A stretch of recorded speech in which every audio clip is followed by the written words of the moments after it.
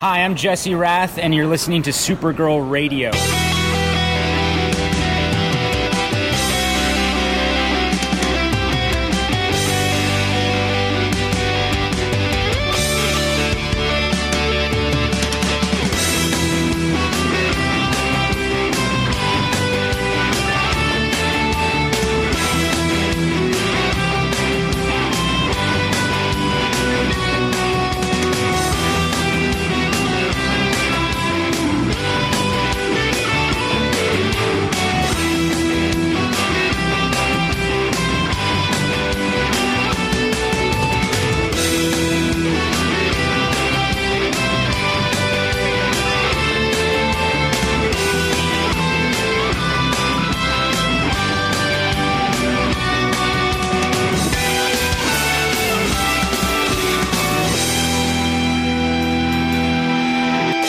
Supergirl Radio, your source for all things related to the CW Supergirl TV series and the character of Kara Zor-El. My name is Rebecca Johnson. I'm Morgan Gladden. And for this episode, we are going to shine a character spotlight on Leviathan. I guess it's more of an organization spotlight versus a character spotlight, although there are some people who sort of refer to themselves as Leviathan, so I guess it's kind of a character spotlight too. But before we get into that character spotlight, we need to get to the news. Entertainment Weekly shared the first look of Brandon Routh as Kingdom Come Superman, who will be appearing in the Crisis on Infinite Earths crossover. The CW has confirmed that Routh will indeed be pulling double duty in the 5-hour crossover. He'll appear as both his Legends character, Ray Palmer, and the Atom, as well as Clark Kent. So, Morgan, what do you think about this costume? It is good. I saw this, or I guess it came out earlier last week, and I was like, ooh, Brandon Routh. Hello.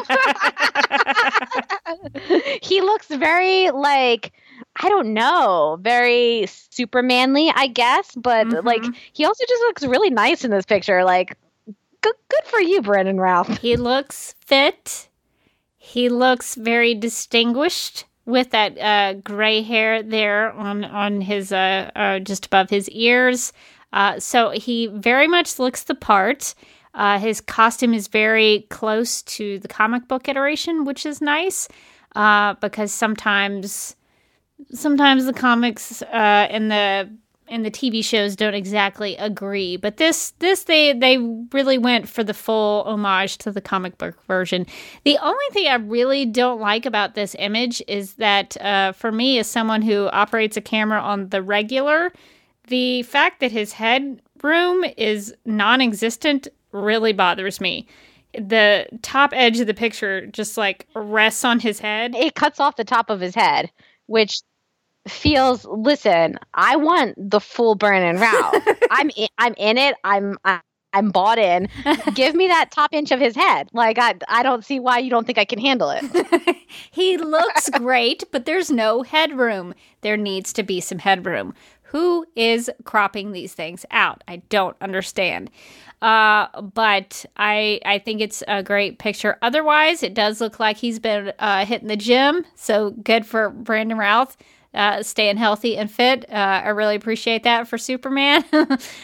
So he looks good. And I was curious that he will also refer to him being Clark Kent as well. So it's not maybe just the Kingdom Come Superman. He will also be portraying his version of Clark Kent. So that's actually pretty exciting. I mean, I guess if we're going to have 10 million Supermen in this crossover, at least they will also get to have 10 million Clark Kents as well.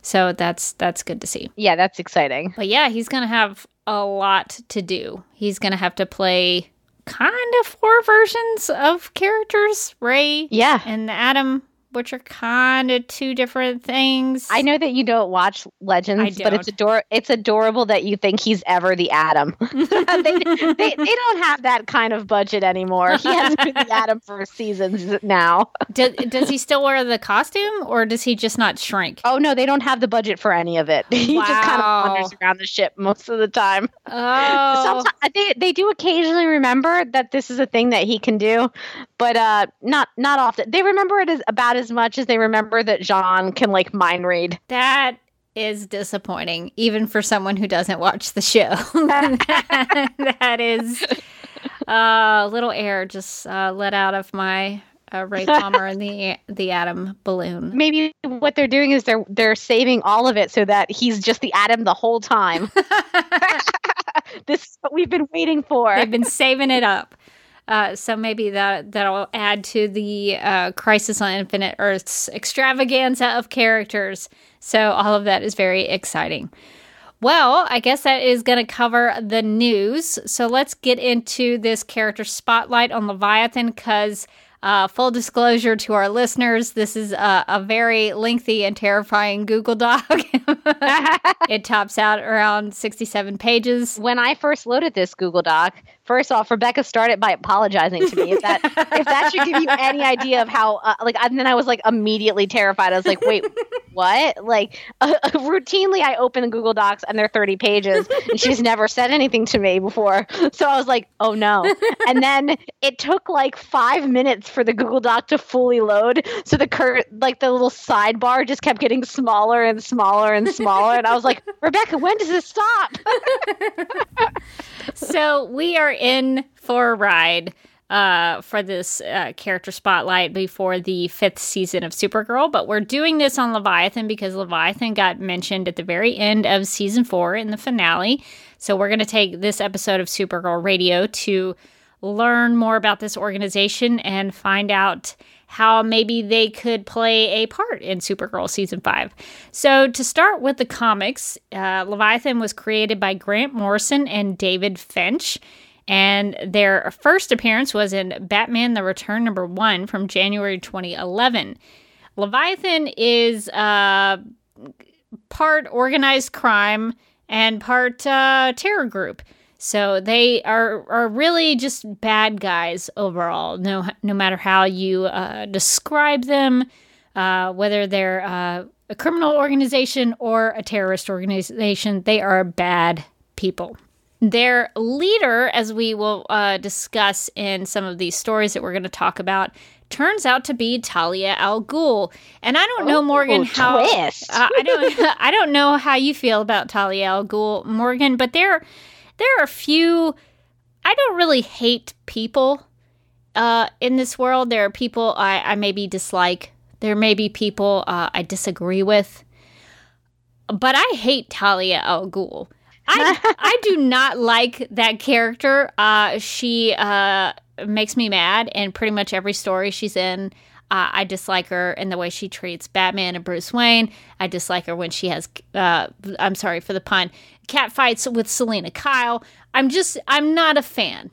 I'm not a fan. And so we're going to talk a lot about Talia al Ghul, and I hope by the end of it, you will see see Talia al Ghul the way I see her. I think maybe you will. So Talia al Ghul is one of the main leaders of at least this first Leviathan story that we're going to talk about. The more recent stuff, it's kind of up in the air, but we'll get to Talia's part in Leviathan history. So there's a leader, and then there are like Leviathan agents, and then we're going to talk about eventually in these stories about how Leviathan has specialized divisions. So it's almost set up like it's almost set up like a corporation a little bit. Oh my God, Rebecca, we can see their Pam and HR. Yes. A day in the life of Pam and HR from Leviathan. I'm sure they almost have to have a human resources group. That was not part of my research, but I'm almost sure that they have an HR lady in Leviathan. It has to happen. So we're going to briefly mention some of these agents. Some of them we'll talk a little bit more in depth, but just so that you know some of these names. So one of them is Dr. Daedalus, who also goes by the name Otto Netz. He is a former Nazi scientist and the agent of Leviathan, and he's an agent of Leviathan and the biological father of Kathy Kane, who was the original Batwoman. He is later killed by the new Robin using a concealed knife. So it's good to know his name, but he doesn't stick around. The Heretic is a character we're going to talk more about in our animated film section, so hold on to that name. The Heretic, we will talk more about him. So then we get to the pigs. So Professor Pig, who is a now a little more famous Batman Rogue Gallery character. He was used in, I think, Beware of the Batman and Gotham. He had a pretty lengthy stint on Gotham on Fox. So Professor Pig's sort of coming into the general public consciousness. So people kind of know about Professor Pig. He's a weird guy. But he also has a son, so we will talk about the son of Pig. Is he a pig? I'm sorry. Rebecca, is this a pig man? Did I gloss over Professor Pig and did you need to know about Professor? Is this a man who wears a pig mask, or is this a man who is a pig?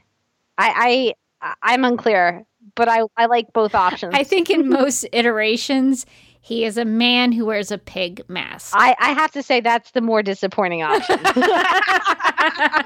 I was really hoping it was a man who was a pig. So Professor Pig, according to DCFandom.com, is a deranged supervillain and enemy of Batman, formerly a member of Spiral, which we will talk about a little bit, until he was driven insane by Dr. Daedalus, who we talked about briefly previous to Professor Pig.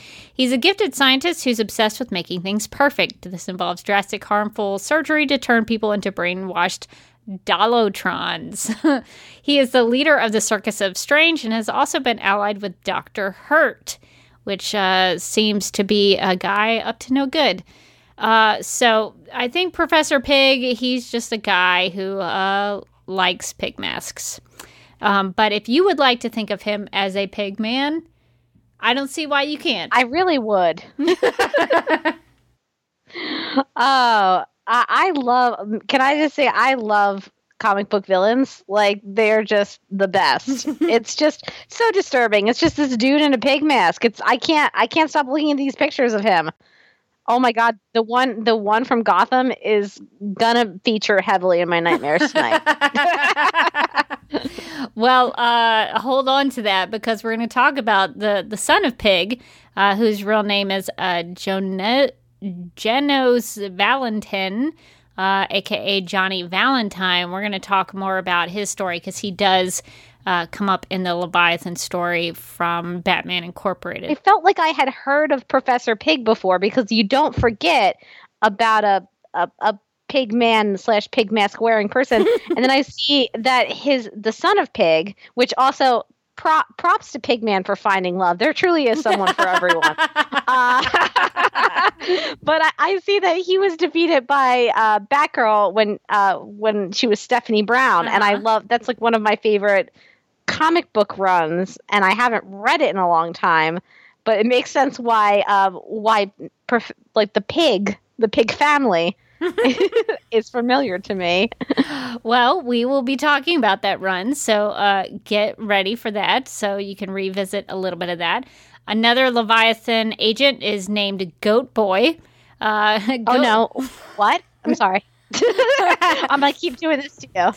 So is this a goat person, or it's another person wearing a mask? I really just want... they can't all be Director Bones, but I mean, why not just give me an actual goat that is also a boy? Goat Boy is a Gotham City bred taxi driver turned assassin in light of Talia's $1 billion bounty on Damian Wayne. He was later killed by Lumina Lux, who is a character I'm not as very familiar with. But that is Goat Boy's story. R.I.P. Goat Boy. R.I.P. Goat Boy. There's also an agent named the Silencer, which we'll talk about this is almost going to be a Silencer character spotlight, because As I was doing some Leviathan research, the silencer came up quite a bit. And it's interesting. I always like to go back to the source material because Wikipedia, for all of its benefits, sometimes it really downplays things. So, like, Wikipedia described the silencer as a woman named Honor Guest who was an assassin in Leviathan but quit. And that's all they said about the silencer. And as I was reading for this research, she does so much. And spoiler alert, she stabs Talia al Ghul. Like, this is not a character to mess with. And so Wikipedia, you didn't tell the whole story. So we're going to tell the silencer story because I think the silencer agrees with me about my feelings about Talia al Ghul. So I'm a big fan of the silencer now. So there's that character. Then we also have some. So I remember when I said that there are different divisions of Leviathan. So there's this character named Wishbone who does not look like the way the name is. But Wishbone is a magical character and who runs the magical division of Leviathan. So there is a magical division. Then you get what are called underbosses. So you get like Talia al Ghul, who's at the tippy top of Leviathan. Then you have these underbosses. So then you have characters like Quietus and Gun, who are both Leviathan underbosses. There's also one named Jonah 9. I don't know much about him. He didn't really come up much. But Quietus, Gun, Jonah 9, and Rutger Orestes. I don't know how to say that last name. Those are all underbosses. They don't live very long. They typically get killed because they're fighting other people. Gun, who is a Leviathan underboss, we're going to actually talk about his death because is it weird to say his death is humorous? I'm excited about this now. Gun, we will talk about his death because it's very unique. Okay, so let's get started talking about the Leviathan storyline. So this started back in December 2011. The first real big story is part of that Stephanie Brown run that you mentioned earlier. It's in Batman Incorporated, Leviathan Strikes One Shot. So it's a one-shot of this Batman Incorporated story. So Batman Incorporated, just to sort of sum it up, Batman sort of branched out and he made himself a franchise, basically. As any good CEO would do, you get a good property, good brand, you franchise that. So he had the Bat family, and then there were all these other characters who became Bat members. So there was a whole bunch of people around the world who were Batman-like heroes. So that was Batman Incorporated, just to kind of take all of that and sum it up into a little short description. So in this story, it takes place at a school called St. Hadrian's, I believe, is Hadrian's or Hadrian's. But this school is an all-girls school, and Stephanie Brown has enrolled in this school as a student. But it's no ordinary school. They actually train these girls to be fighters with lessons on military weaponry, hand grenades. Stephanie gets in fight with girls at the school, but she's shown to be able to hold her own because she trained with Batman and Black Canary. She even dated Robin, and she actually was Robin at one point. So she knows how to fight and defend herself against these girls who are literally holding hand grenades in the school. So it turns out girls at this school were selected by a character named Miss Delicious to test the Leviathan technology. So there is something called Leviathan technology that is, they're using this to test with the girls at the school. But Batwoman caught them. Because of Stephanie's exceptional qualities, she is given an invitation to go to this tower for some creepy initiation. Oh boy, those masks or something. Yeah, so all the girls in this initiation sort of look like the Day of the Dead makeup. And so they're wearing masks and they're all chanting, "We are dead, all hail Leviathan." You would see a lot of references to Hail Leviathan or All Hail Leviathan in some of these stories. So Stephanie goes with her new friend that she's made at the school, and they're in this initiation. It's very scary looking. They have nooses around their necks. It's pretty terrifying. So this is where Son of Pig comes in. So the self-proclaimed master of ceremonies of this cult ritual, which I'm sure you would enjoy learning about, Morgan, because we do have a fascination with cults on this podcast. We do love a good cult. We do love a good cult story. So the master of ceremonies of this cult ritual reveals himself to be Professor Pig's son, Johnny Valentine, a.k.a. Jonas Valentin, who describes himself as, quote, the spawn of the foul field, child of the boar, and his sow, son of pig. Pretty normal way to introduce yourself. Yeah, and he's sort of half in shadow, so you don't really see him at first. You do see those little pig ears, though. You do see the pig ears in the shadow. He is pretty grotesque. What happened to his pig mask? It looks like it's melted. Well, there's a lot of candles in the cult ritual, I guess. I mean, that's something I feel like that's cult 101. Like, you keep the ritual masks away from the candles. I mean, geez, this is amateur stuff. I don't think the tower is air conditioned. I'm not really sure, but you're right. It is, like, parts of it are coming off. It does look melted. It's gross. He's a very gross looking character. So it's weird that he wants to perform surgeries on people, but he's not even taking care. You're not even taking care of yourself, pig. So I think he really needs to look at himself before he wants to do anything to other people.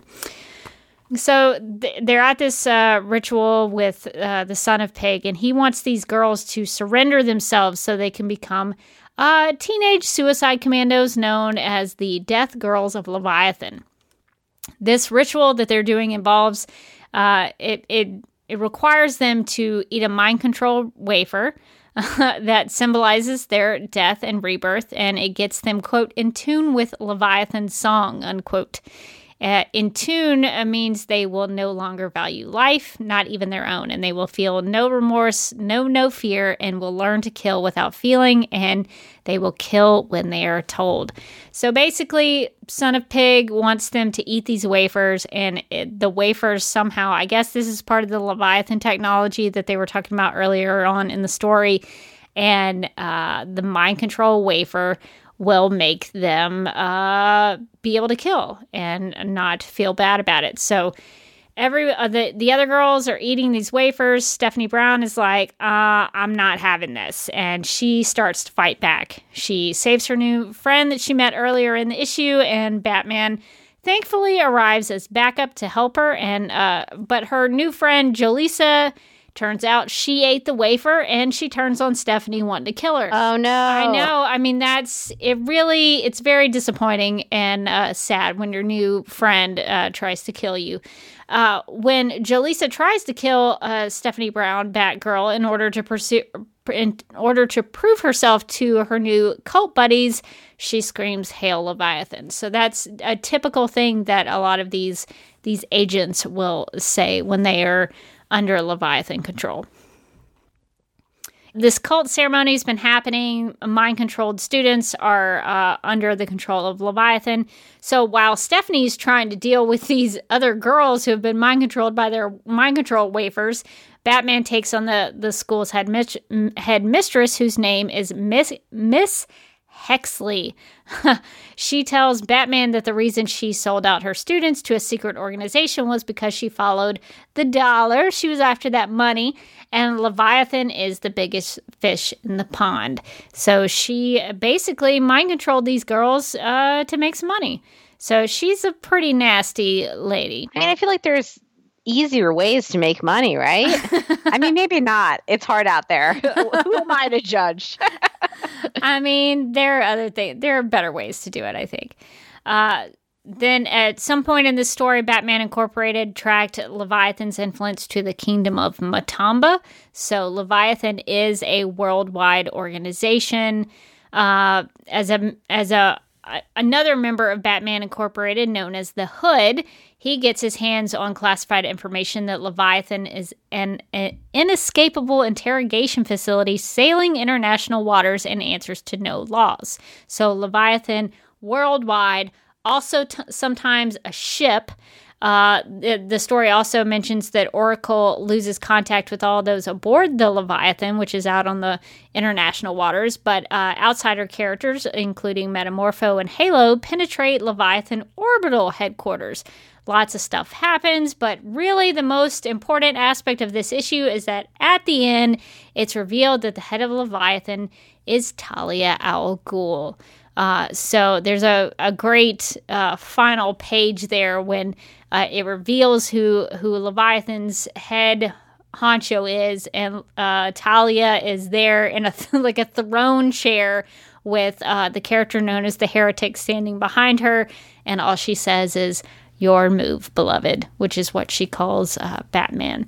So even though I really dislike Talia al Ghul, that's a pretty boss way to end an issue. Yeah, it really is. A lot of crazy culty things happen. I mean, if you're gonna run a cult, and I'm not suggesting that you do, you probably shouldn't, but if you're gonna run a cult, I mean, I think you need a good throne chair.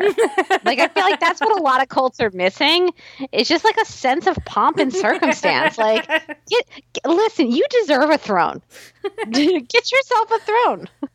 Well, Talia works really hard. She's got all these divisions she's got to manage. She's got all these underbosses. She's the top dog. She's got Pam from HR always breathing down her neck. Stop killing your employees. Treat yourself to a nice chair now and then. So we know who the head of Leviathan is by this point. It is Talia al Ghul. So let's fast forward 7 years. We're going to come back to Leviathan in February 28th, 2018. There were a bunch of issues with the Silencer that I read, and I actually quite enjoyed it. It was a pretty good little story. So this is the Silencer number 2 that we're going to talk about. In this issue, there's apparently a civil war going on within Leviathan. So there's a little power struggle that's happening, and a woman named Honor Guest, who is kind of the hero of these issues, she goes by the code name Silencer, and she is in charge with the priority of keeping Underlife assassins from killing Talia al Ghul. So she's basically Talia al Ghul's bodyguard and personal assassin, hence the name, the Silencer, because she uses actually, we'll talk about her abilities, because it's very interesting. So while a whole bunch of fighting takes place at this one situation where somebody's trying to kill Talia, Talia does go missing. And due to the big fight Silencer is in during this story, she needs help cleaning it all up to make it look like it didn't happen. So she calls what appears to be a Leviathan waste management department. That's kind of what I got out of this. So we have like a magical division, and in this story, we get like a waste management group who handles all the messy cleanup of the fighting and the killing that goes on. I kind of want like a sitcom about Leviathan. Like, it's just like what Pam from HR does, what the waste management department does. Like, there's a lot of options here. I'm gonna step on your toes because I just read the next sentence. They have a villain store called Maul-Mart, Maul. I mean, that's good puns right there. Yes. So I don't know if you've ever seen Pulp Fiction, but some of this Leviathan waste management sort of reminds me of some stuff that goes on in Pulp Fiction where they kill a guy and then they have to like clean the car and do all that kind of stuff. That is pretty gruesome, but that's what this reminds me of. And yes, they do have a Maul-Mart, and I think it's run by Rita is her name. She's like the Rita is the greeter at Maul-Mart. So I just think that's pretty funny. Rita's not the name that I would have associated with. She looks like a nice little lady there at the Maul-Mart. She seems so nice. She's a familiar face. She greets you when you come in to buy your large quantities of machine guns and hand grenades and anything that you might need as an assassin for Leviathan. So they do have a Maul-Mart. They have a waste management group. In this issue, it also mentions how Leviathan is changing the rules from how they previously operated. So things were established, they had a set of rules, but now they're changing them. So Leviathan is kind of an organization, like they are organized crime. They have levels, they have people they report to, they have departments and divisions. So it's pretty well organized. So let's go to the Silencer number 3 from March 28th, 2018. Leviathan in this issue is described as an organization that is, quote, willing to task a satellite weapon and kill scores of their own men, quote, just to get someone. So they're pretty ruthless in getting their objective completed. Leviathan has orbital weapon platforms, and their reach extends everywhere. Every face in a crowd is a potential Leviathan killer. So it's a pretty big organization. So this seems like more of like what Supergirl was alluding to at the end of last season. Yes. With like the Leviathan is everywhere. Not, it's like, have you been to Walmart? But wouldn't that be awesome on the Supergirl TV series? I think they should incorporate that aspect of it too. But you're right. This is kind of Leviathan's thing. Is you don't really know who people in Leviathan are. That is the way they operate. So in this issue, Talia al Ghul, she went missing at one point. She shows back up and she resumes communication with the Silencer, who was her personal bodyguard / assassin. And the Silencer wants Talia to end this Leviathan nonsense that's been going on, or she will end it for her. Cue the foreshadowing music. Dun, dun, dun. She will end it for her, and Talia along with it. So just hold on to that, because it's going to come back. So in the Silencer number 5 from May 23rd, 2018, Silencer meets up with Deathstroke, who tells her that the Underlife is being torn apart by the Leviathan Civil War, and he wants her to stop it. So Deathstroke, he's getting kind of lazy in this issue. He wants someone else. Yeah, seriously. He's just outsourcing. Yeah. Well, maybe he does. Maybe he's, he's respectful of the organizational, what do they call it in the corporate world? An org chart? Yeah, the org chart. He's like, listen, I would do it, but I mean, technically I report to you, so. So Silencer explains to Deathstroke that Leviathan's power and reach is powerful because they have specialized divisions and tech that he wouldn't believe, such as malware that can retask orbital weapons platforms and nanites and bodysuits that can be set to perform individual tasks. It does seem pretty involved. It's pretty powerful. And actually the Silencer has a nanite suit that's sort of like what we've sort of seen teased for Supergirl season 5 with Supergirl suits, kind of like that. So she does have a fancy suit. So according to Deathstroke, this whole Leviathan Civil War might be Silencer's fault because she, on behalf of Talia al Ghul, assassinated a man named Guile, who was a Leviathan underboss. Silencer only killed Guile because Talia told her this was going to be her way out of Leviathan and this assassin life that she's been living. She does not want to be an assassin anymore. She wants to have a family, and so she did what she was told she could do in order to get out of it.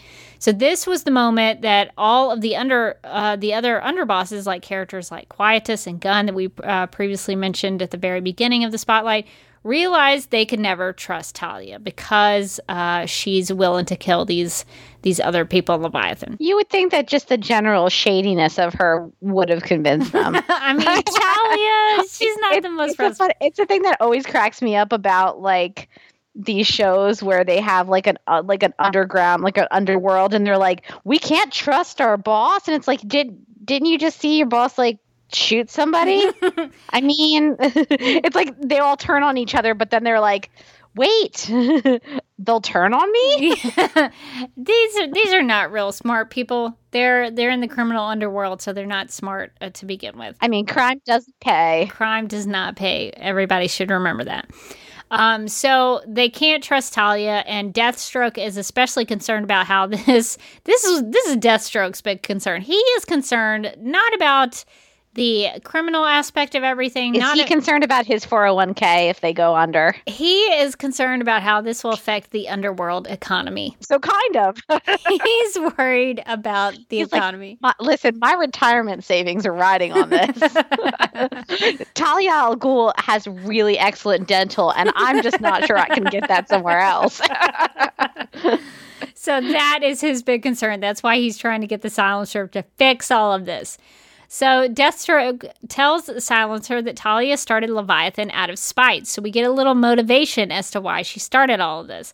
So she started it out of spite, but it's grown way beyond her, and she knows it. Talia is desperate. She's losing her grip and would do anything to maintain it. So it's nice to get a little bit of that backstory of how Leviathan sort of came to be. Deathstroke encourages Silencer to turn Talia into Leviathan so she can be free. So this is what Deathstroke's like, just turn her in, no big deal, and then you can get out of here. So that's his big advice to her. So while Silencer is with her son at a diner, Auntie Talia comes up, and that's what Ben, Silencer's son, calls her.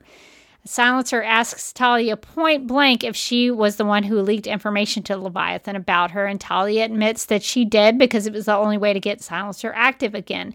And so Silencer and Talia, they both have these things that have gone on, and they're blaming each other for what has gone on. So while they argue over who betrayed who, a whole bunch of guys show up in this diner and everybody starts shooting up the place. So it was a perfectly nice diner. Silencer, honor guest, wanted to go there with her son to eat a little lunch. And Talia shows up, and of course trouble comes with her. So that's how that issue ends. So in the Silencer number 6 from June 27th, 2018, Silencer and Talia al Ghul, they are this issue kind of sort of picks back up with the diner fight. So they find themselves in this diner fight. Talia believes that Silencer betrayed her to Leviathan and blames Silencer for Leviathan's power struggles. After they take down all of the guys attacking them in the diner, Talia tries to convince Silencer to team up with her again. So remember, Deathstroke is like, just get rid of Talia and you can be free of this life. So that's sort of what Silencer went into this thinking. So not wanting to get back into the assassin life, Silencer fights back against Talia, and when Talia makes a move to go after her son, this is what clinches it. Silencer stabs Talia al Ghul. So it had to come down to that. She, that was her way out of this life, and she took it. So, Talia meets a grim end here, getting killed in a diner. She looks really shocked too. She's like, "What?" She did not expect this. She thought Silencer would be loyal to her, and she did not. It was another one of those underworld crime boss things. Like, you betrayed me. I've been betraying all these other people. Exactly. I mean, I had you kill some people for me, but I could have never seen this coming. So big twist at the end of that issue that the Silencer stabs Talia al Ghul. So in the Silencer number 7 from July 25th, 2018, in this issue, this has, in my opinion, one of the greatest opening pages of any comic I've ever read or seen. We're at St. Hadrian's School. Honor, the Silencer, her first name is Honor. She is stabbing Talia al Ghul in the chest. So we're revisiting that. So it's nice to open up a comic and see the death of a character you really don't like happen right as you open it. It's just, for me, it was gratifying. Just to see Talia al Ghul continually be stabbed to death. I know that sounds terrible, but people don't understand. I just don't like Talia al Ghul. She's the worst. Let's see, where are we? I kind of still dying. drifted when I was talking about how much I like getting to see Talia al Ghul die. So we get to see her death again. Honor is doing this because Talia put her family in danger. Talia is surprised by the mention that Honor has a family. So Talia didn't know that the Silencer had a family. She has a husband and a little son named Ben. And Talia reminds Honor that she and Leviathan are her family. So Talia was trying to sort of mind control the Silencer into this loyalty for her. And so in this entire scene, even though I really enjoyed this opening scene in this issue, it ends up being a dream. Honor's just remembering what happened in the previous issue when she actually did stab Talia. So Honor and her family, the Silencer and her family are trailed on an airplane. So they get on this airplane. They're going to go to a travel destination, and they're being followed by these really creepy characters. You might be interested in these characters, Morgan. The two characters are named Cradle and Grave. Wow. When you see them, you will see kind of why they're named that. So Cradle is a young person who looks kind of dead. And then Grave is an older person who looks kind of dead. Really creepy characters. I do like that Grave has really committed to like that Panama hat. Like that old lady hat. And Cradle has a backwards baseball cap because he's just a little boy, and like a 7-Eleven Slurpee. Like he's like, nothing to see here, just me with my backwards baseball cap and my Slurpee. Homework's a drag. So these characters are following the Silencer and her family, and they hope to sell the information about Honor and where she's going and where she is to Talia al Ghul and interested parties. So they're not really in the know of the fact that Talia al Ghul is dead yet, but they're hoping to make a quick buck on the information about the Silencer. So that's kind of, I thought that might be important to mention because those characters are really weird, and I thought people should know about them. Super weird. I love them. And the Silencer number 8 from August 22nd, 2018, Silencer pays a visit to a character named Iverson to get information on Talia and Leviathan. He explains that Leviathan's hierarchy is disintegrating. So there is a hierarchy. There's divisions. They got departments. They probably have an HR somewhere. But all of that is just disintegrating. Things are falling apart. The Leviathan Civil War is just, everything is falling apart. So it used to be Talia al Ghul at the top, supported by all of the underbosses. Each one of them had their own specialty division. They had robotics, body modification, weapons, a viral division, but now the division, all of those little specialty divisions are fighting for control. So all those people who were like lower level managers are now trying to be like the CEO. So there's a lot of infighting. Oh man, that's always the worst when that happens. So Quietus, one of the main contenders to control Leviathan, Quietus is an underboss, and so he's trying to climb that corporate ladder. He tells Silencer that whoever stops Talia al Ghul, who presumably would resurrect through the Lazarus pit. So they already kind of know that, yeah, you stabbed Talia al Ghul, but we're pretty sure she's going to be coming back because that's kind of her thing. They're like, listen, these are comics. You can only expect her to come back. Yeah, I mean, she and her dad have these Lazarus pits that resurrect people. They have a literal resurrection machine built into their whole deal. So this is kind of temporary. We just need to be prepared for it. They're like, listen, we have to corporately restructure while she's dead so that when she comes back, we're like, listen, we love what you've done with the organization. And we're just like, we're so grateful really for your leadership. But now we just kind of want you to head up like, I don't know, training maybe? They've demoted Talia al Ghul while she was dead. Yeah, they're like, here's your new office, and she's like, it's really small, and they're like, I'm sorry, it's like the space we had available. Listen, you've been dead for like a little while, okay? What were we supposed to do? We only had the office with no windows. I really want Leviathan to be a workplace comedy, I think is my problem. I want Leviathan to be Office Space. I think we could maybe pitch this. So let's workshop this. So Quietus, one of the underbosses trying to fight for control, he tells Silencer that whoever stops Talia al Ghul will gain control of Leviathan. So that's why everybody's like fighting each other and trying to get control because they want to be top dog. So out of all the Leviathan divisions, Wishbone, who is a character we mentioned previously, Wishbone's magical division is the only one who has remained loyal to, quote, Mistress Talia, is what Wishbone calls her. She intends to protect Talia's interest and confound her enemies.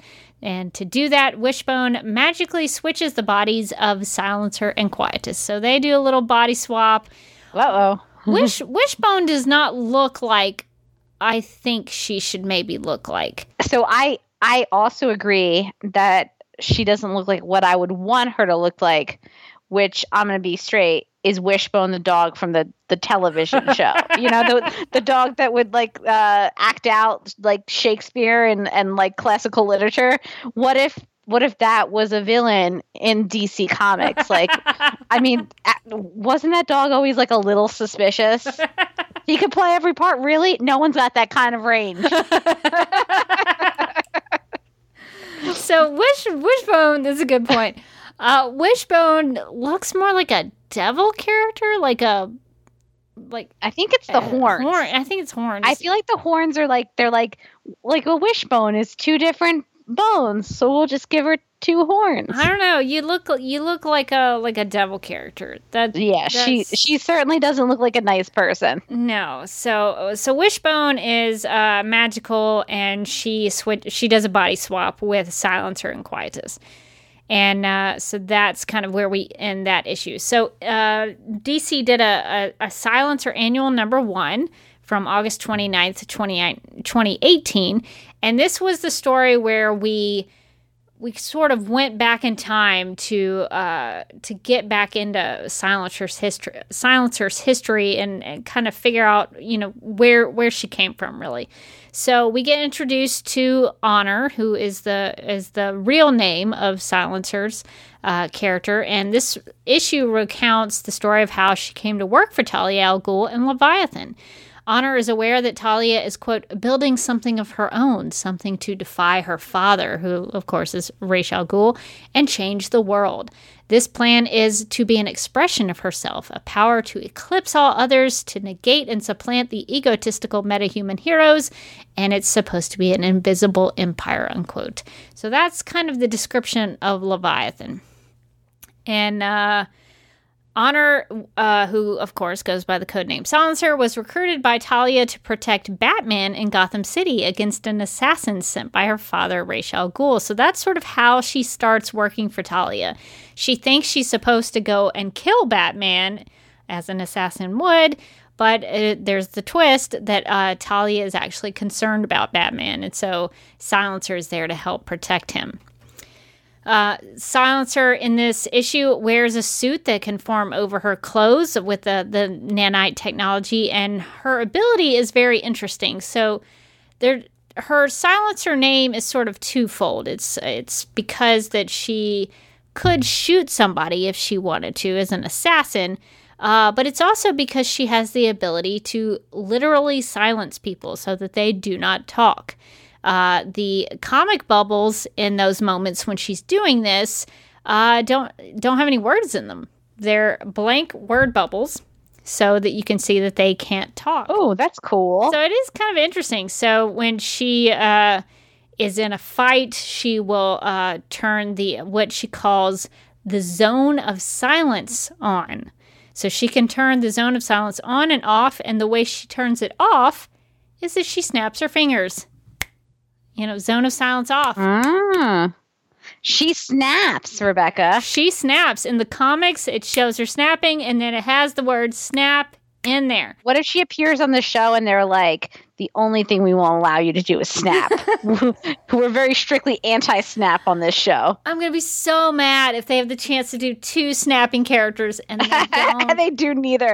You know that's going to happen because we want it. Oh, geez. And that's the thing about the snapping is that, you know, it's a good sound. You know, her whole thing is that she makes things quiet. And so snapping, you know, brings a little sound into it. So I think this ability is actually kind of neat, and the fact that she, the way it's drawn in the comics is very interesting because there's like, you can see the zone of silence. It's like an actual what do you call that? It's not a centrifugal circle. I don't know what you call that, but like it's a circle that goes into another circle and into another circle. So I like the way that is drawn. Her power is very neat. It's very cool. So by the end of this issue, Talia gives her empire a name, and she calls it Leviathan. She says, quote, "It must live and prosper, and I intend to nurture it in ways my father never did me," unquote. So somebody's got some family issues that she's trying to work out through this organization. Talia al Ghul, you know, Talia, therapy is also, I'm not trying to be down on you. I'm not trying to be down on creating an evil organization or a criminal underworld organization, but also therapy is also a good way to deal with your feelings about your dad being not so present. Talia al Ghul has a lot of daddy issues she's got to work through. And this is the way she has chosen to do so. So in the Silencer number 9 from September 26, 2018, this issue follows up on the body switching that happened before the annual. Before we went back in time to figure out how Leviathan got started and how Silencer came to be, we're going back to the whole Silencer and Quietus get body swapped by Wishbone, who looks like a devil character. So this issue follows up on that. And Wishbone uses so much for magical power to do this so that the underbosses of Leviathan will see that they should never have mocked her or belittled her gifts. So Wishbone, she's in the magical division, but she doesn't get that respect from the other divisions that she wishes they would give to her. So she's doing this body swap to try to prove a point that she can do things. She can contribute to Leviathan. She's not the jokey division. So Silencer points out that she knew Leviathan had an occult division, but thought it was just a joke or an indulgence. So even Silencer didn't think much of this magical division. So everybody's poo-pooing the magic division. And Silencer never dreamed it could do anything, which validates Wishbone's feelings of inadequacy. So I just want to jump in here again, real quick. I feel like that if Talia had maybe taken the company on like a retreat where they did some trust falls, a lot of this could have been avoided. Like just do some team building exercises. This is why the Civil War is happening within Leviathan, because there's some divisions who just think they're better than others, and that's the way it is. I think it's because she didn't really invest enough in her HR department. Poor Pam is understaffed, is what I'm saying.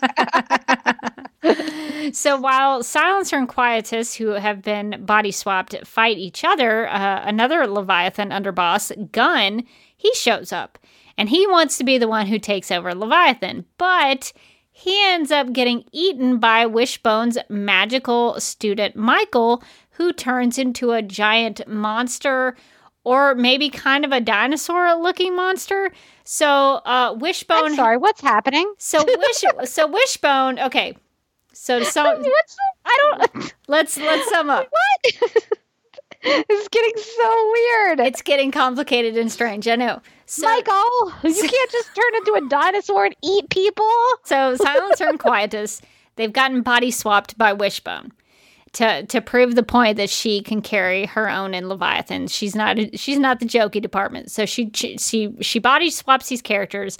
And then while they're fighting this other character who wants to take over Leviathan, he shows up and he gets eaten. So Wishbone has this student, this apprentice, this magical apprentice, and his name is Michael. And Michael turns into a giant monster and eats this Gunn character. And it is pretty gruesome. I also feel sad because I don't think that you actually put a picture of Gunn in this doc. So my only form of reference of Gunn is his legs as this giant monster is eating him. I'm sorry, I didn't put the full image of him. Pretty cool green pants. And I see that at one point he had an arm. He had an arm. It's falling off now. Gunn, I think, had red hair.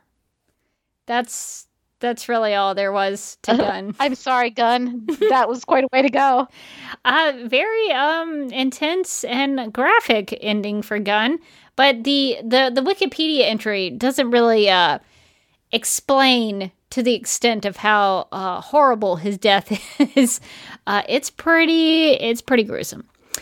So in The Silencer number 10 from October 24th, 2018, in picking up where that issue left off, the monster that Michael became magically is still attacking what they call Action Land. So Silencer and her family, her husband and her young son, they were on that plane. You remember when Cradle and Grave were tracking them on the plane? They were taking the plane to go to this amusement park called Action Land. And Action Land is basically a Superman theme park. So everything there is Superman related. So they have these, I guess like at Disney World, they call them cast members. So they have these cast members who look like Superman. There's one that looks like Supergirl. They have some Easter eggs on some of the rides. They have a shout out to Streaky the Super Cat. So there's a lot of cool stuff. There's like a Krypton ride. And I was very surprised when I opened this up and started reading it that there was a nice Crisis on Infinite Earths homage where the cast member Superman is holding the cast member Supergirl. So the monster is causing chaos at this Action Land, this amusement park, and it's getting really serious. All the people who went there just to have a good time, now they're being chased by this magical, occultish monster that is after some of these characters. So it's kind of sad. I mean, you just want a day out at the park. The next thing you know, a dinosaur's eating you. It's kind of disappointing. Although it does kind of feel like we've learned nothing from Jurassic Park. If it was Jurassic Park, I would kind of understand that just comes with the territory. You just don't expect a giant dinosaur to crash land on your superhero theme park, I guess, is the thing. Although, I mean, superheroes do fight a lot of like monsters and dinosaurs. So as far as this story goes, Wishbone, the magical division head, is visited by a Leviathan agent named Raze, who tells her that messing with Silencer and Quietus is no longer needed, so she switches them back into their correct bodies. Right after that, though, the monster chomps on Quietus and his robotic body breaks off from his robotic head. So poor Quietus, he gets back into his own body and then his body gets broken. And despite this temporary setback, though, because after all, bodies can be rebuilt, he and Silencer have a newfound partnership because they've developed some trust between the two of them because of all the fighting that's gone on, the fact that they've been living in each other's shoes, literally. They've developed a little bond. They really walked a mile in each other's shoes. They really, really did. So Quietus offers Silencer a deal. He says if you erase all traces of Talia al Ghul and take over Leviathan, he says that if he erases all traces of Talia al Ghul and takes over Leviathan, Silencer can have her ordinary life with her family back. And that's really what she wants. This whole time, that's what she wants.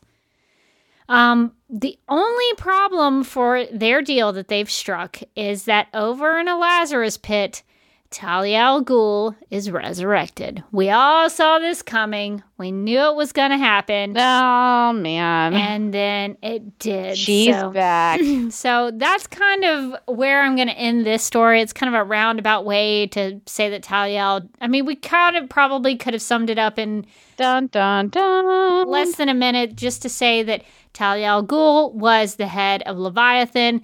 Some stuff happened. She got stabbed, and then she went to the Lazarus pit and got resurrected. Boom.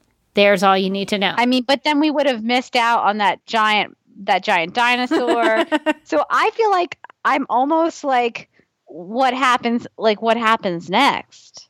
Did you read the rest of this arc? I think that's kind of the gist of it, is that Talia al Ghul comes back and there's probably some things that happen. I don't really care because I don't want to know what else Talia al Ghul's been up to. So you saw Talia come back and you're like, and I'm out. And we're out of here. I was really enjoying this while Talia was dead. I summarized it quite enough. So if you want to find out what else happens, feel free to do that on your own time. But we're going to end it there. I will say, if you find out what happens and you just want to tweet it at me at Mojotastic. Let me know. Does the dinosaur man make another appearance? What happens with our new buddy Quietus? Does Mr. Gunn ever get his legs back? I don't know. Mysteries to be revealed. Mysteries all. So the next time we're going to talk about Leviathan is from May 22nd, 2019. This is in Action Comics 1011. So it's just this May. This is pretty recent. A lot of this Leviathan stuff is mostly from like the last 2 years, it seems like. I mean, it pops up in 2011, then seems to go pretty dormant until recently. Yeah, it has been cooking for a little while, and I think people have mostly picked it up with this Bendis run, but it's been going on for a while. I think the Silencer stuff, I mean, that was in 2018, so that's in Silencer. We haven't seen the end of her. So we'll get there, but it's been cooking for a little while. So I'm curious about the synergy between the comics and the Supergirl TV series. Did the comics want the show to use it, or did Supergirl kind of feed off what the comics are doing? So I guess we can talk about that when we talk about the show, but it's just really interesting because it has been going on for a little while. And this is pretty recent, what we're going to talk about.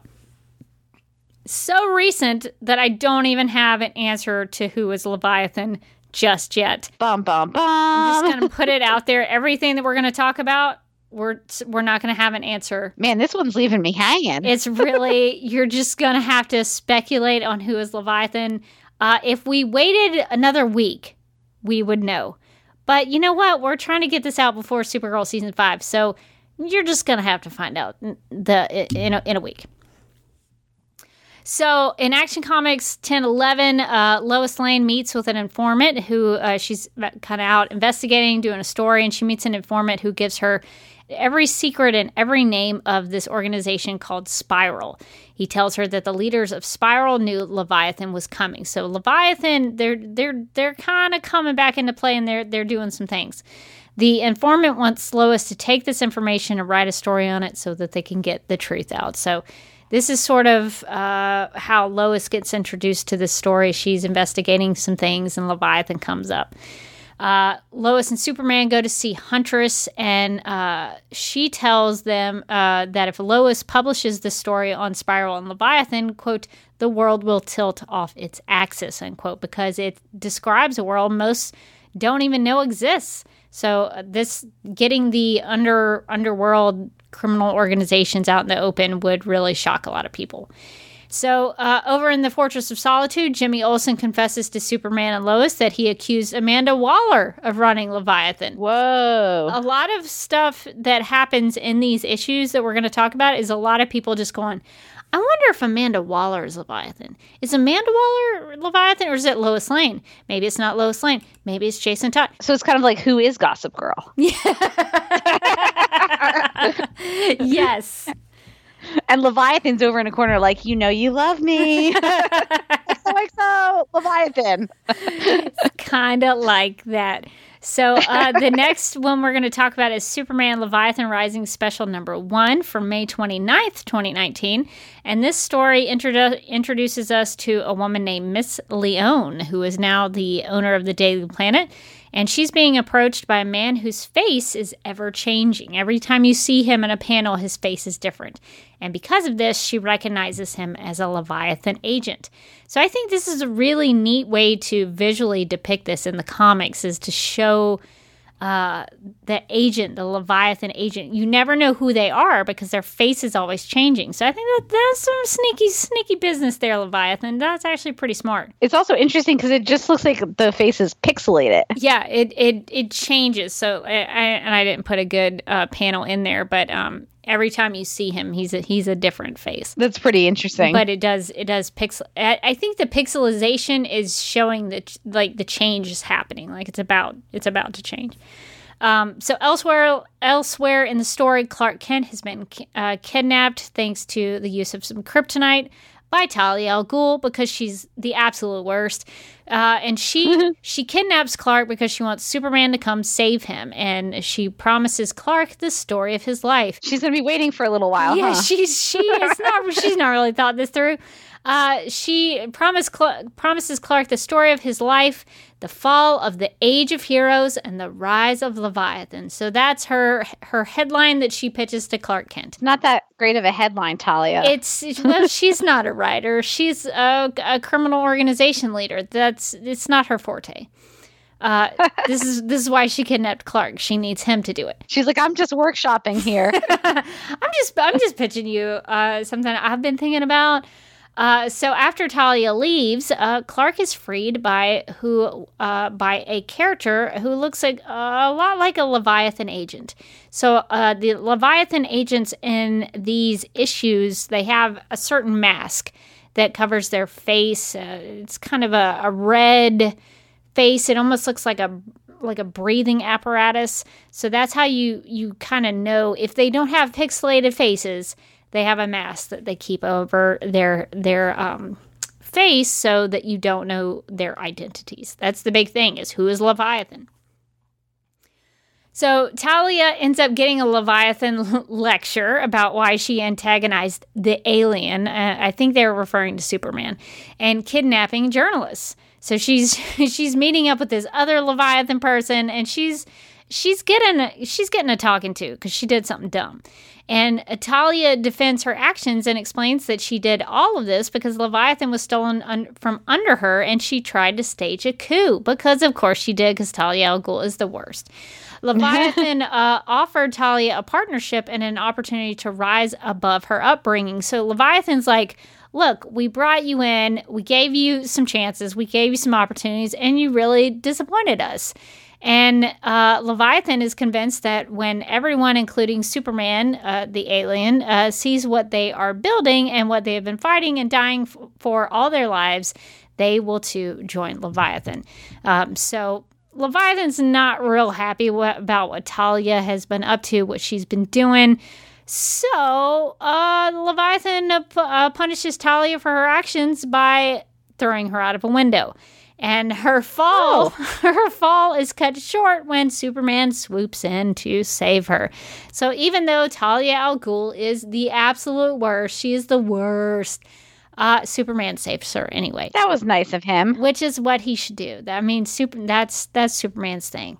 So I'm glad he saved her, even though she is not my favorite. So Talia has very much disappointed Leviathan, and I think it's an interesting, it's a different depiction of Talia al Ghul's relationship to Leviathan in this one, because she's not top dog anymore. She's having to answer to somebody else. So it is neat to see Talia kind of having to climb that corporate ladder, and she's not doing a great job.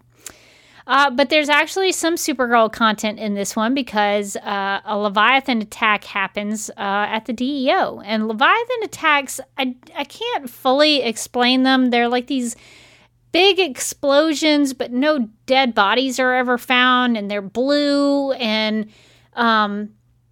it looks like a big bomb has gone off. And there's some destruction, but there's something weird going on with this Leviathan technology, and everybody's trying to figure it out. So at the DEO, Jeremiah and Eliza survive, thank goodness, but they are left with taking care of their co-workers' dead bodies and injuries. Morbid. So it is super morbid. They're survivors trying to take care of everybody. And Eliza's kind of in this anger stage of the grief stages, and she's blaming Director Bones, because of course she is, and the DEO's shading dealings for their deaths. She's like, hey, we've been a part of this organization that has not been on the up and up, and maybe we're the bad guys in this. So Eliza, she's really having a kind of a come to Jesus moment on this. She's realizing that maybe the DEO has been a little bit corrupt. Is it fair to blame Director Bones, though? I mean, I don't feel like he did anything wrong. He was just doing what he was supposed to be doing as director. That's what he's supposed to do. He's listen, if you're taking orders from a human skeleton, you might not be the good guys. I feel like that's on you. That's on you not to realize that. So Jeremiah and Eliza have a lot of moral discussions about their place at the DEO, and Eliza's taking it pretty hard. I think she sees her friends who have died, and she's really kind of understanding that maybe things have not gone the way that she had planned. What's notable about Eliza in this issue is she somehow has a right hand. She actually has both of her hands in this one. So wait, this is taking place during Rebirth, right? Yes. So she just grew that hand right back. Somehow. So this is one of the things about comics that sometimes like gets me, where it's like one person is off doing one thing and the other person is off doing another thing, and it's the same character, and you're like, wait, where'd the hand go? The most frustrating aspect is that the return of her hand is just as unexplained as the fact that her hand went missing. As the loss of her hand. Yeah. It's all been very confusing. Eliza Danvers, hashtag hand stuff, ? It's just, I never know what's going on with her hands. We may never know, which is the disappointing part. So Supergirl comes in, she finds the destruction of this attack that's gone on with the DEO, and she tries to figure out what's going on with Jeremiah and Eliza, and she finds Jeremiah's wedding band among the rubble, and we find out later that he removed it and left it behind because he and Eliza had a pretty intense fight. I don't know if they were like, hey, we're going to get in a divorce, we're going to split up. I don't know what's happening, but it does not look good for Jeremiah and Eliza. I'm a little concerned. They're having a real tough time. Kara finds a letter addressed to her that tells her something about Leviathan. We don't really get a lot of details in that letter, but we see her kind of looking up, and she says, Leviathan? So she knows that Leviathan's doing something. Presumably, either Jeremiah or Eliza left her that note. I think Eliza did. I think we see that later in the issue. So Eliza writes her this letter and tells her about Leviathan, but we don't know to what extent. So the next issue that we're going to get into is Event Leviathan number 1 from June 12th, 2019. And I thought I might read these panels because some of this stuff is a really good recap. So really quickly, let's see if we can read them. So this recap says, Leviathan has already destroyed all the corners of our world intelligence community in one long destructive swoop all over the world. Argus, DEO, Spiral, Cadmus, gone. Everyone who has ever worked there or for them is gone. The buildings, the people, destroyed without a trace, like they never existed. At the same time, Leviathan went after Amanda Waller, who runs Task Force X and Argus. They came after her work and her home. And they left my father, Argus's Sam Lane, to die in the same attacks. When he gets up, they're in a lot of trouble. But, and this is, of course, Lois Lane narrating this, but at the same time, they kidnapped Clark Kent, my husband, in some sort of botched internal struggle between Talia and whomever. Is it whomever? I don't know if Lois got that right. And whomever, might not be. And whomever Leviathan is now, and then they let him go to tell the world the story. Everywhere we turn, more suspects and clues. Waller is missing. My dad lies near death. And this is my favorite part because Director Bones is in it, and he's got his little star tie, so fancy. And Lois ends looking great, looking sharp. And Lois ends this recap saying, "And I can't help but feel that right here, right now, this is what it feels like. This is what change feels like." So that's a pretty good recap. We kind of get a little bit of the players in here. Amanda Waller, General Lane, General Sam Lane, Talia, Al Ghul, Director Bones. So a lot of organizations are affected by what's going on. The DEO is basically done for. And so a lot of these organizations have really taken a hit because of all this Leviathan stuff. So in this issue, Lois Lane meets with Batman to discuss the kidnapping of Clark Kent that we saw with Talia al Ghul, and attack on her super spy war hero of a father, and how all of that relates to Leviathan. Their conversation is interrupted by Colonel Steve Trevor, who just happens to be nearby. I don't know why he was there. He just happens to be sitting there, and he's been listening to their conversation. He brainstorms Leviathan contenders with Lois and Batman. They all seem to eliminate Talia al Ghul, because been there, done that, Lex Luthor, and the Joker. So that they don't think any of them are actually Leviathan now. Lois informs Batman and Steve that Clark saw someone with Talia, but never saw his face. So we have a couple of clues that we can go on by their conversation. And Steve informs them that, quote, entire pillars of society have already been pulled down. Every government is on lockdown and every world leader is hiding in a bunker, unquote. So this Leviathan stuff has gone worldwide. It's affecting everybody. And when Steve suspects that Lois might be Leviathan, he moves to shoot her with his gun, and an arrow stops his bullet. I wonder who that could be. So Green Arrow comes in. He's as grumpy as ever. He's very upset with Steve Trevor. So that's really all there is to that. Attacks have been happening that Batman can't explain. He's never seen this Leviathan technology that they're using.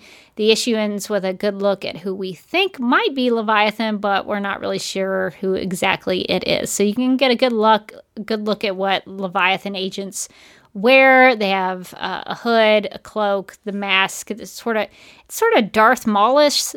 Yeah, it really is. With the red and the black. So that's who Leviathan is, but we don't know who's under that mask. So then we get to Action Comics number 1012 from July 10th, 2019. This issue features a lot of Superman Lois romantic times at the Fortress. And there's an interview conducted by a Daily Planet beat reporter named Good, talking to a character named Rose, who turns into Thorn. She's kind of a Jekyll and Hyde situation. Rose is the good side, Thorn is the bad side. But the Leviathan aspect of this that seemed notable to mention was at the end of this issue. Thorn is beating up bad guys and runs into a mysterious and hooded figure that associates with Leviathan. The figure tells Thorn, quote, I am here to make you an offer to make a real difference in Metropolis. And then Thorn asks an offer from the kingpin of Metropolis's invisible mafia, and the mysterious and hooded figure replies, it's Queenpin, by the way. So that makes me think that Leviathan is a woman. It seems like it. I'm not sure. So we'll see. We'll see if when this drops, who it is. I'm actually curious now. So then we get to event Leviathan number 2 from July 10th, 2019. A lot of these issues have a really good recap. It talks about Superman and Clark Kent's kidnapping and Talia al Ghul, and there's a mention of Red Hood and the DEO and Green Arrow and Batgirl. So in this issue, Batman goes to see Jason Todd, aka Red Hood. They discuss how the Leviathan attacks leave no traces of dead bodies. Batman says that, quote, the energy signature at the blast suggests instant disintegration, unquote. When the Question goes to visit Sam Lane in the hospital, Sam Lane's been attacked, so he's in the hospital recovering. The Question spots a Leviathan suspect who is shot dead by General Lane. So General Lane is in the hospital bed. He wakes up and he shoots this Leviathan suspect. The suspect's name was Casey Kleba. Batman thinks the name is probably an alias, but that was his name when he was an Argus agent. So Kleba joined Leviathan out of being an Argus agent. Plastic Man goes to take a look at Casey Kleba's dead body in the morgue and is approached by another Leviathan agent. The agent tells Plastic Man that he knows who he is because they met in the Justice League. So Leviathan has some sort of Justice League tie. He also mentions the All-Star Squadron, the Freedom Fighters, the Secret Six, the Terrifics, and the FBI. So whoever Leviathan is, it seems like they used to be a good guy. Or a good queen. A good lady. So at the end of this issue, Lois Lane and Batman, they've put together a team of detectives, which is kind of cool. I like the idea of having a DCU team of detectives. It includes The Question, Manhunter, Green Arrow, Damian Wayne's Robin, and Plastic Man. And their number one Leviathan suspect is Jason Todd. So then we get to Action Comics number 1013 from July 24th, 2019.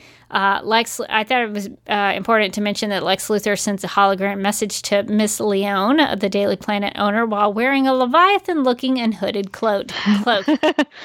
Maybe that's just like what he sits around wearing, like on his off hours. Should we be judging him? I mean, maybe he's not a suspect, Who among us? but he's inspired by the Leviathan look, I think. So in this story, the Daily Planet beat reporter who interviewed Rose/Thorn, she's taken her interview to Perry White, trying to run the story, and he's a little skeptical of how this chick got the story of Leviathan's connection to Rose, because she's just a beat reporter. She's not Lois Lane. But while the Leviathan agents are attacking Rose/Thorn, Superman comes face to face with one of them. And when Superman tries to talk to the Leviathan agent and he tries to remove the armor and the mask because Superman can't see through it with his X-ray vision, the Leviathan agent doesn't want to fight Superman and even tries to talk Superman into joining them. He says, you're going to be on board with this, Superman. So a lot of people think the good guys are going to get on board. I don't know why, but they think their mission is something worth signing up for. But the Leviathan agent says they're going to change the world. So you're going to be on board with this, Superman. The agent thinks that the Leviathan army might be booby-trapped. And so he's like, I don't know what this is going to do because I didn't design this. And when Superman goes in for the mask, something happens. There's sort of some disintegration that happens. There's a blue light and he seems to go away. Uh-oh. And not great. So in Leviathan, event Leviathan number 3 from August 14th, 2019. So we're almost to the end. While everyone in this issue is physically fighting Jason Todd, they have a big fight in the rain, of course, in Gotham City. Lois Lane takes the time to interview him. So, I mean, they just stop for an interview while the fighting's going on. Jason thinks he's being set up to be a patsy for all of this. He tells Lois that, quote, if Leviathan has all of DEO, Spiral, Argus, and Cadmus's files, they have everything, unquote, because these are like the shady organizations that keep all the information on all of them, on all of these heroes. So all their connections, all their secrets, Leviathan's got everything. So if someone who can really pit them against each other, so they're really dangerous. So Jason makes the case to Lois that if he was Leviathan and was trying to shape a new world, he wouldn't rest until Amanda Waller's head was on a pike because she is the architect of an entire world of spies of superpowers. So it seems like Amanda Waller is probably not Leviathan because she's being sort of hunted down, and Jason Todd doesn't really seem like Leviathan because there's some things he would do, and that's not what's happening. Or is that exactly what Leviathan would say? So out of process of elimination, I think we can eliminate some of these characters. Jason randomly asks Lois if she has a good relationship with her father, and that causes the team of detectives to wonder if Leviathan has daddy issues. This seems important. I don't know. We'll see what happens when all is revealed. Meanwhile, Amanda Waller is approached by a Leviathan masked person in the desert. Amanda claims to know who this person is, and Leviathan calls her a bluffy bluffer. So Leviathan's got some real snappy comebacks and suggests that she doesn't know who he is or who she is. We have no idea. So those are the Leviathan aspects of that issue. Action Comics number 1014 from August 28th, 2019. Really, the only thing that was worth mentioning here was that there's a doctor named Dr. Glory who discusses power sources with Superman. She thinks that Leviathan is using those power sources that are causing rifts and ripples between Earths and dimensional planes. So whatever technology that Leviathan is employing, they can do some pretty serious damage, cause rifts and ripples between Earth and dimensional planes. That's not child's play. That's some serious stuff. So in event Leviathan number 4 from September 11th, 2019, In this issue, Superman recounts his time in Cuba. He comes to the defense and aid of Amanda Waller. He's been keeping a special ear out for her ever since she escaped the safekeeping of the Fortress of Solitude, when Jimmy Olsen first accused her of being the ringleader of Leviathan.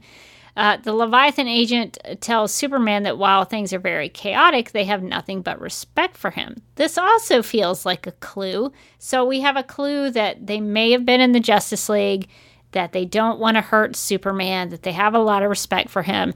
So whoever this is might know Superman personally. Superman is unable to see his X-ray and is unable to use his X-ray and telescopic vision to see through Leviathan technology, and Leviathan acts by way of an energy temporal force attack, and Leviathan takes off with Amanda Waller, so they kidnap Amanda. Batgirl calls into the Batcave deep undercover within Leviathan. She informs the team of detectives that basically anything that was an asset or holding member of the DEO, Argus, Cobra cult, which I need to research more into Cobra cult because I don't know much about them, Cadmus or Spiral, they're all Leviathan. So that's kind of what Jason Todd was alluding to earlier, is that all of those organizations have now, it's kind of like a corporate merger. Like they've all been bought. They've all become Leviathan now. They got to change their logos. They got to rebrand. They got to rebrand themselves. Before Batgirl can tell the team who Leviathan is, of course, her video and audio feeds cut out, and she can't actually tell them.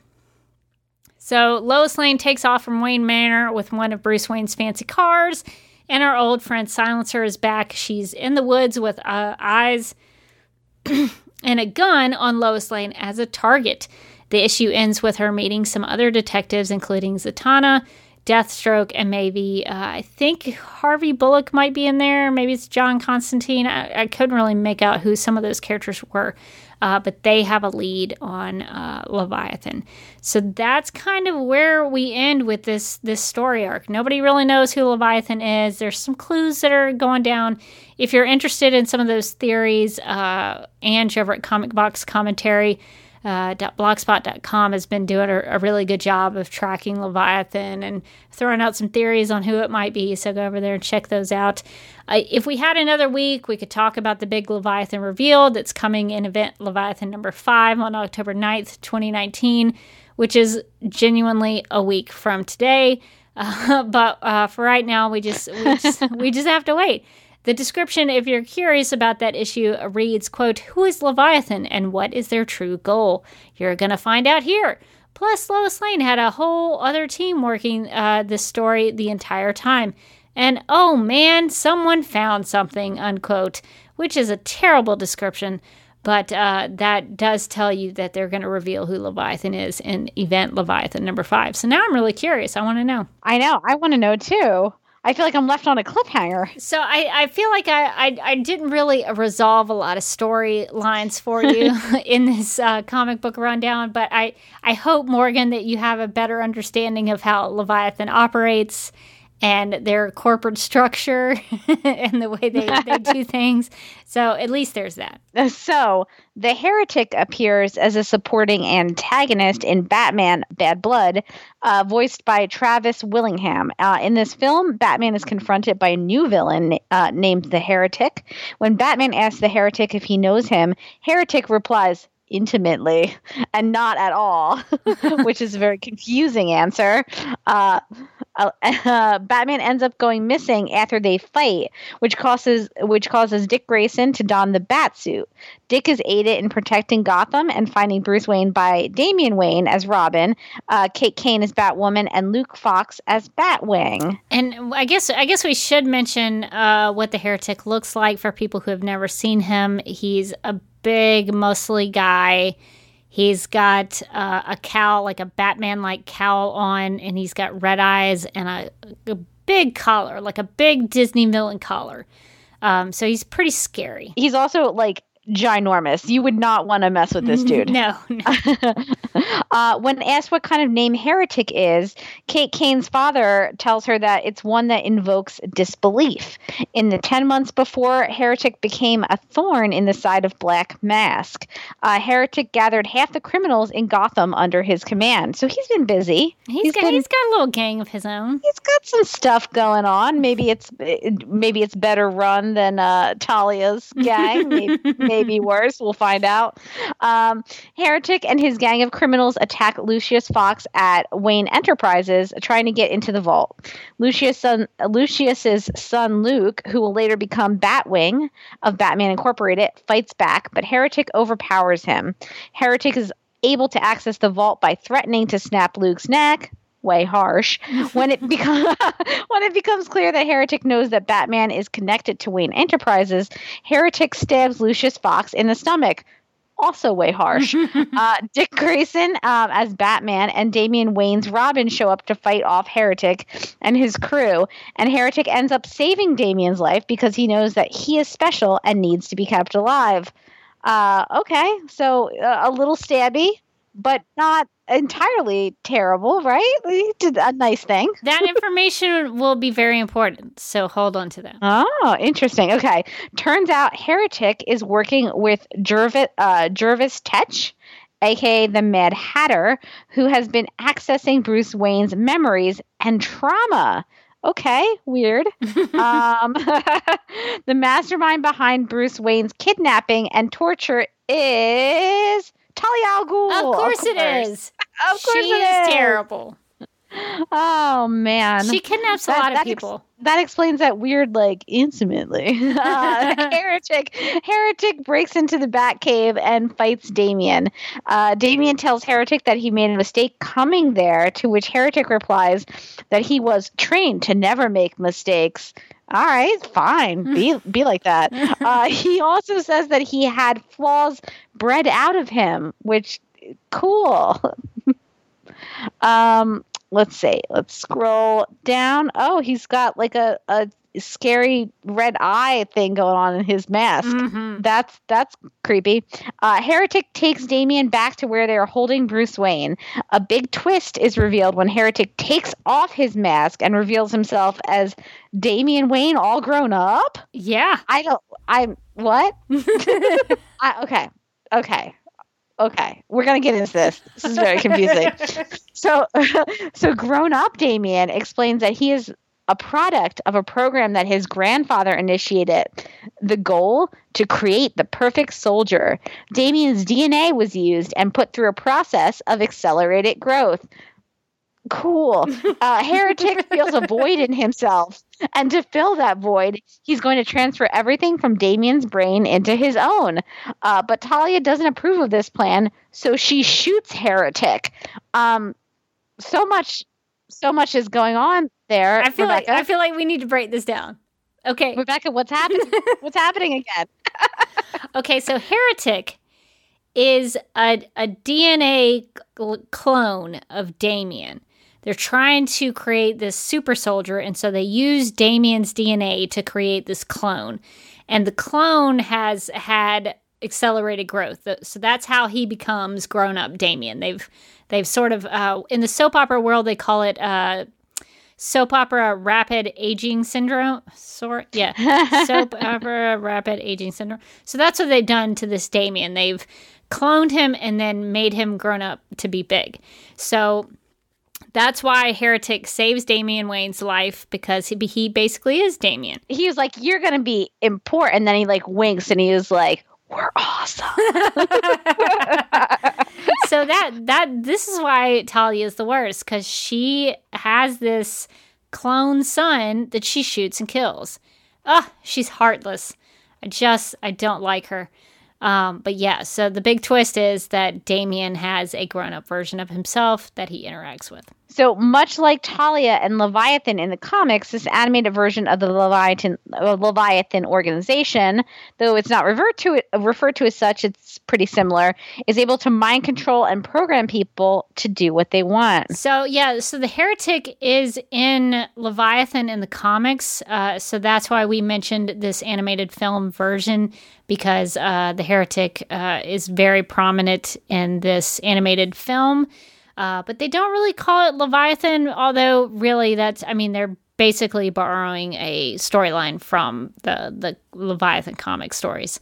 So I think it's a good introduction to what Talia and the Leviathan organization are kind of like, even if you'd never read the comics. Okay, so we're going to dive into Supergirl Season 4. In the Season 4 finale of Supergirl, an elderly woman told Eve Tessmacher, Leviathan is everywhere, Leviathan is everyone, and Leviathan is coming. At San Diego Comic-Con, Robert Rovner explained that in Season 5, Leviathan will be an organization that tries to move the needle to protect the planet. Their agenda gets incorporated to our season, unbeknownst to the rest of our characters, because nobody knows they've been working in the shadows forever. We were excited about this idea that even when we think Lex is acting alone, there are even bigger people. There are even people bigger than Lex, especially in our Black Mirror season. So, do we think that Talia al Ghul is going to be she's such an integral part of Leviathan in the comics and the animated? Do we think that she's going to be involved in this somehow? I think that's my big question. As much as I dislike Talia al Ghul, I think she almost has to be. I'm going to out myself as having not watched Arrow since Season 2. Was she on Arrow? I feel like there was. I feel like I read something where it was like Talia al Ghul, blah blah blah, Arrow, and I was like, oh, cool. I mean, I know Nyssa, but Nyssa's cool. Nyssa's the best Al Ghul in the family. She's if I had to be around an Al Ghul, I'd want to be around Nyssa. Okay, so Talia, is she still alive? That's. I mean, because even if she died, I mean, there is. Well, I don't know. I think they destroyed all the Lazarus pits. So yes, there was a Talia al Ghul on, according to the Arrowverse wiki.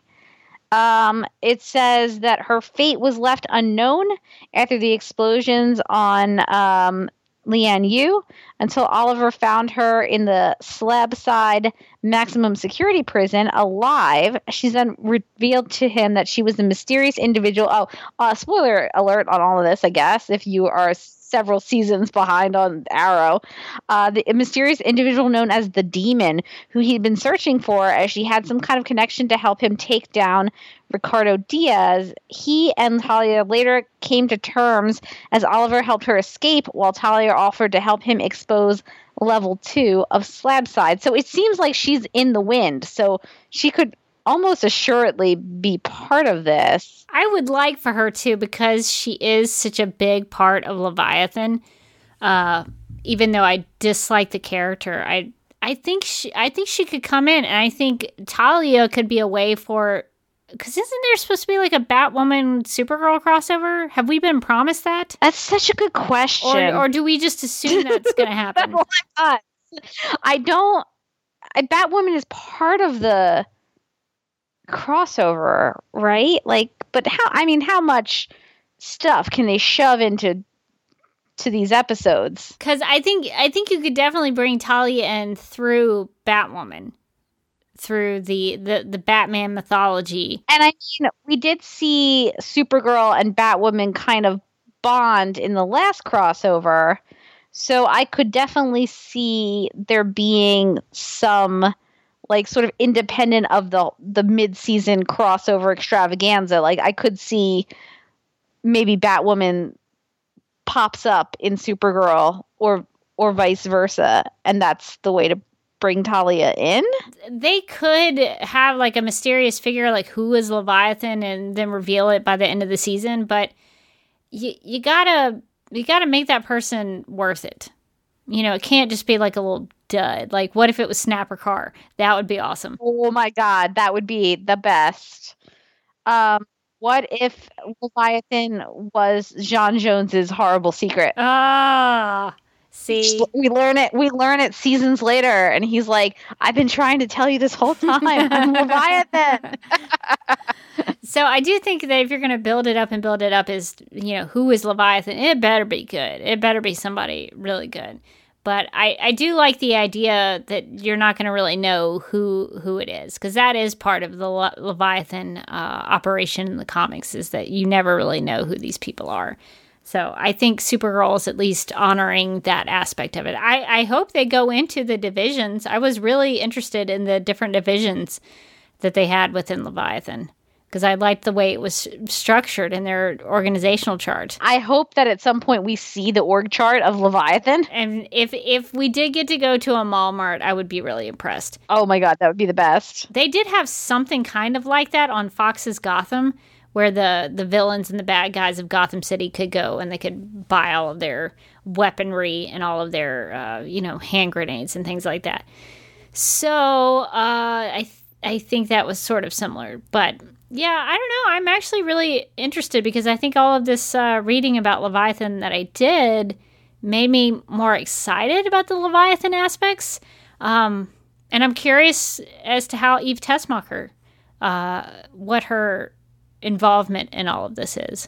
So I'm very curious about what Eve will be doing in season 5. Oh yeah, me too. I mean, Eve is awesome. So the more Eve we can get in season 5, the better, as far as I'm concerned. And it seemed like she would be more connected to Leviathan than anyone. So I'm hoping that leads to more good Eve stories. All right, well, I think that's going to do it for our character spotlight on Leviathan. Thank you for going through that with me, Morgan. I know it was a lot. It was only 67 pages, Rebecca. I don't know what you're talking about. But I hope we all came away with at least one thing, is that Talia al Ghul is a terrible human being, and I'm glad she's a fictional character. Is the worst. If you only take away one thing from this character spotlight, Don't like Talia al Ghul. She is the absolute worst. Don't be like Talia al Ghul. She's a terrible character. I guess actually she might be a great character, because she elicits a lot of reaction from me. But that doesn't mean I have to like her.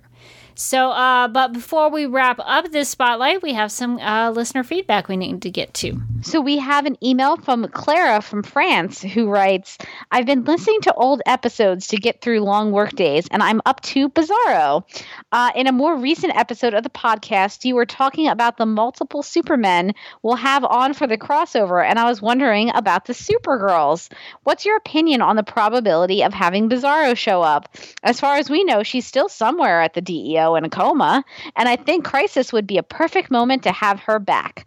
I don't ever want to have to deal with Overgirl ever again, but I think that there are a lot of possibilities for various versions of Supergirl, Kara, Melissa Benoist, to be in the crossover, Bizarro and Red Daughter. Although I know she was absorbed by Kara last season, we could see Power Girl, Kara Strovikov from Bombshells. There are a lot of possibilities that could maybe shift the focus away from Superman and back on Supergirl. I would personally love that. I think that would balance the scales for me. If we're going to have 10 million Supermen, let's get a couple of Supergirls in there. I would be into that. Oh, yeah. I would also love to see Melissa Benoist go back and do, like, seasons later, her version of Bizarro. I think that would be really interesting to watch, because it's been a really long time since we've seen Bizarro. Bizarro ended up being a really sweet character, and I liked that she had a neat relationship with Kara. Kara really understood her. So I would be into seeing Bizarro again. Red Daughter, I don't understand what happened there at the end of season 4. So who knows? Maybe she could pop back up. Overgirl, I think, didn't she explode? Yeah. I do, unless we see another. I think so. Unless we see another Earth version of her, I think Overgirl is done for. Yeah, I think that might be all she wrote. But since Crisis on Infinite Earths is such an important milestone in terms of the comics in Supergirl's history, I would really like to see them lean into the Supergirl aspect of this a little more. So I hope there are multiple Supergirls. So we'll see what happens. Yeah, that would be awesome. But before we get out of here, let's do one Leviathan's related Snap Judgment. In the game of Snap Judgments, each person is presented with 2 options, but must only choose one. First instincts are recommended and explanations are unnecessary. All right, so Morgan, here we go. Here's our big choice that we got to make. Who would you rather have revealed to be Leviathan? At the end of season 5 of Supergirl, when we get to that big reveal of who Leviathan is, who would you rather take off the mask? Brian the Alien or Jeremiah Danvers? Ooh. Jeremiah Danvers. And he takes off the mask and he goes, I've been here the whole time. and then there's just a really awkward pause as everybody looks at each other. And just Alex just really quietly goes, I'm sorry, who are you? Cut to black. That would be the best finale ever. I'm going to go Jeremiah Danvers. I think that would be a really surprising, shocking twist because we don't know where he's been. Who knows where he's been or what he's doing currently? No one knows or cares. So that would be a great way to bring him back. Last time he kind of turned into a cyborg man and he's in the woods somewhere. That's last we know. That's what he's been doing. We don't know what he's been up to. So he could be Leviathan. I could 100% buy that. I don't think Brian has really climbed that corporate ladder yet. I don't think so. I think he's still working on it. And listen, the hustle, keep the hustle up, Brian. Don't give up. Don't give up on your dream. But I don't think that he's made it all the way to the top yet. Although I could see Brian being part of Leviathan. I could see him working really hard and being listen, I'm putting in long days, long hours. I'm really trying to climb that ladder. But I don't see him as a top dog yet. No judgments on your Snap Judgments. All right, well, that is going to do it for our character spotlight on Leviathan. If you'd like to contact Supergirl Radio, you can post a comment on our website at supergirlradio.com. If you'd like to email us at supergirlradio, you can do that at supergirlradio@gmail.com. You can leave us a voicemail by calling 678-718-7252. You can like us on Facebook and follow us on Twitter and Instagram, all at Supergirl Radio. You can listen to us on Google Play, iHeartRadio, Spotify, where we also have a Spotify playlist that includes music featured on and inspired by the show. We are also on Radio Public and Podchaser. We are listed on DC's fan page, which you can find at dccomics.com/DC-fans, and we're available on Apple Podcasts and Stitcher Radio. So if you have some time, we encourage you to give us a rating and write us a review. And if you're like, Rebecca, that's so much information to take in at once, just go to supergirlradio.com. You can find all that stuff on the right side of the page.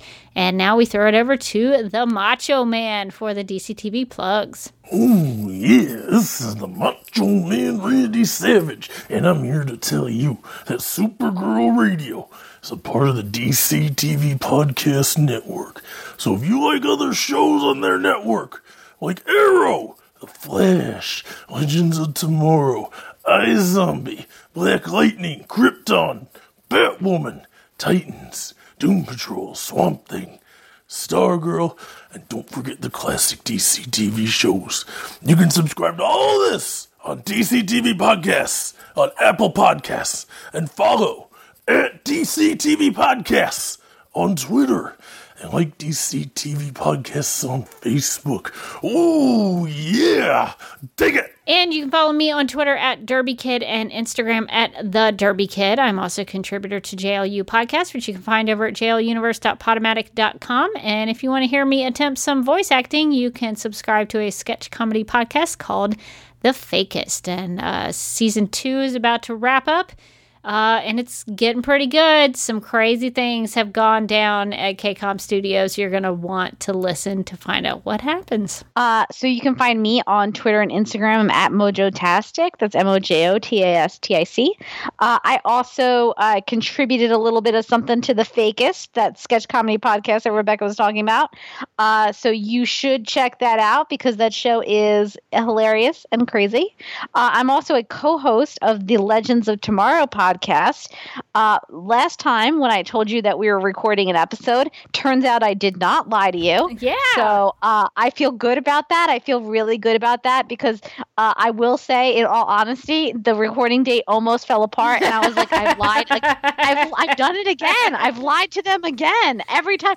I'm like the girl who podcasts woof. Like, it's never happening. But since there is such a long break before the new season of Legends of Tomorrow, we've been doing some history lessons. We've been diving into the history of some of these historical villains that might show up in the next season of Legends of Tomorrow. We actually had a super fun time recording the last episode.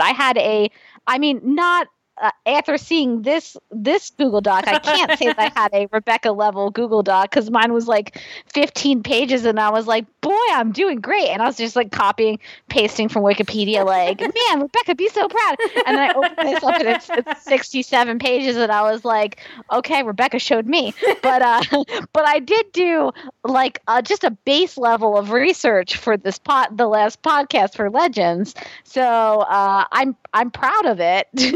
I think we actually went so long, or I went so long that we had to split the podcast. We recorded it all in one night, but we had to split it up into 2 episodes because otherwise it was going to be like 2 hours. So the part 1 of that dropped over the weekend, I think, and then part 2 is going to be dropping soon, and that's where Amy's going to take us through some like Romanov history. So it's pretty cool stuff. Well, I'm very proud of you with your Google Docs. Why, thank you. And I learned quite a bit. So I enjoyed the history lessons, and it was a good idea for a podcast episode or episodes. So well done, Legends of Tomorrow podcast. I enjoyed it immensely. I don't watch the show, but I like learning about history. So that was a lot of fun. So I'm glad you all did that. Very cool. Well, until next time, I'm still Rebecca Johnson. And I'm still Morgan Glennon. And be on alert, because Leviathan is everywhere. Leviathan is everyone. And Leviathan is coming.